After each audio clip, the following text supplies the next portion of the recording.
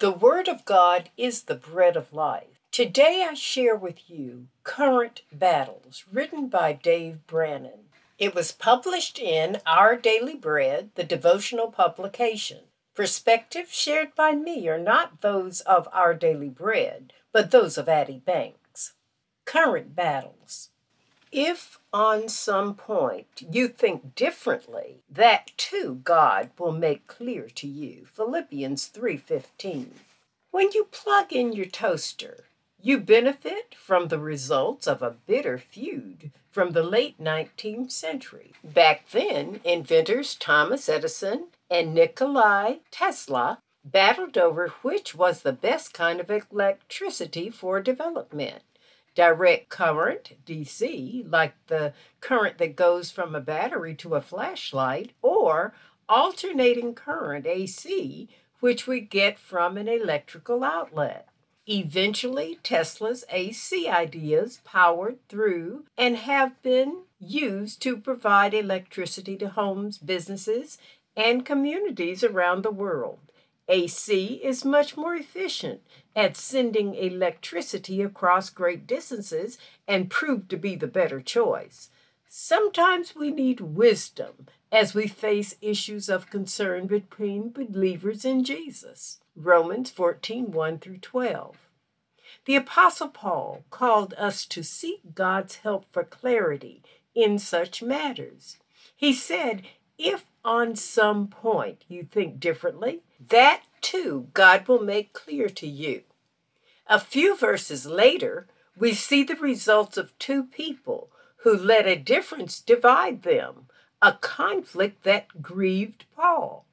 And he said, I plead with you to be of the same mind in the Lord. Whenever a disagreement starts to tear us apart, may we seek God's grace and wisdom in the Scriptures, the counsel of mature believers, and power of prayer. Let's strive to be of the same mind in Him. Oh, how sincere believers in Christ differ on so many interpretations of Scripture. This has been the impetus of starting different churches, religions, sects, and the cause of splits even within families. How comforting to read that there is a way toward understanding. Philippians 3:15 reminds us that God shall reveal even this unto you. Seek clarity from God. Trust God for answers.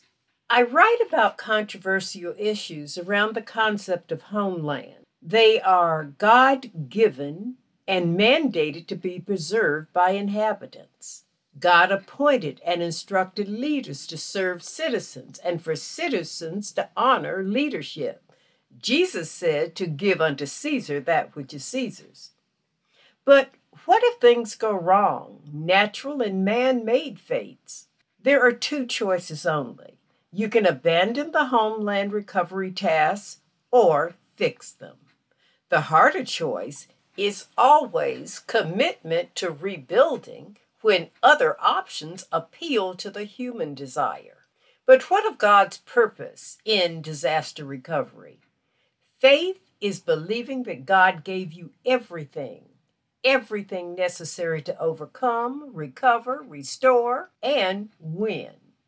We miss that God has confidence in the people set in that homeland, even when confidence in themselves wanes, when they are ready to give up.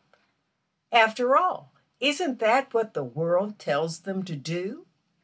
Distracted from God's purpose, the world points to running away. Paul instructs us to walk by the same rules, to be of the same mind, to be on the same page for success. He cautions those who listen to the world. For many walk, of whom I have told you often, and now tell you even weeping, that they are the enemies of the cross of Christ, whose end is destruction, whose God is their belly, and whose glory is in their shame, whose mind is on earthly things. How misguided when the peace of God, which passes all understanding, shall keep your hearts and minds through Jesus Christ. Brethren, whatsoever things are true, whatsoever things are honest, whatsoever things are just, whatsoever things are pure, whatsoever things are lovely, whatsoever things are of good report, if there be any virtue, and if there be any praise, think on these things. Straightforward. God has determined that the answer for world peace, family peace, peace in our communities and churches, in fact, for kingdom building is simple.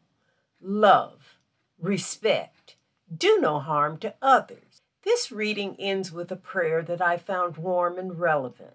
Dear God, life is complicated. I have a situation and I'm not sure which way to go.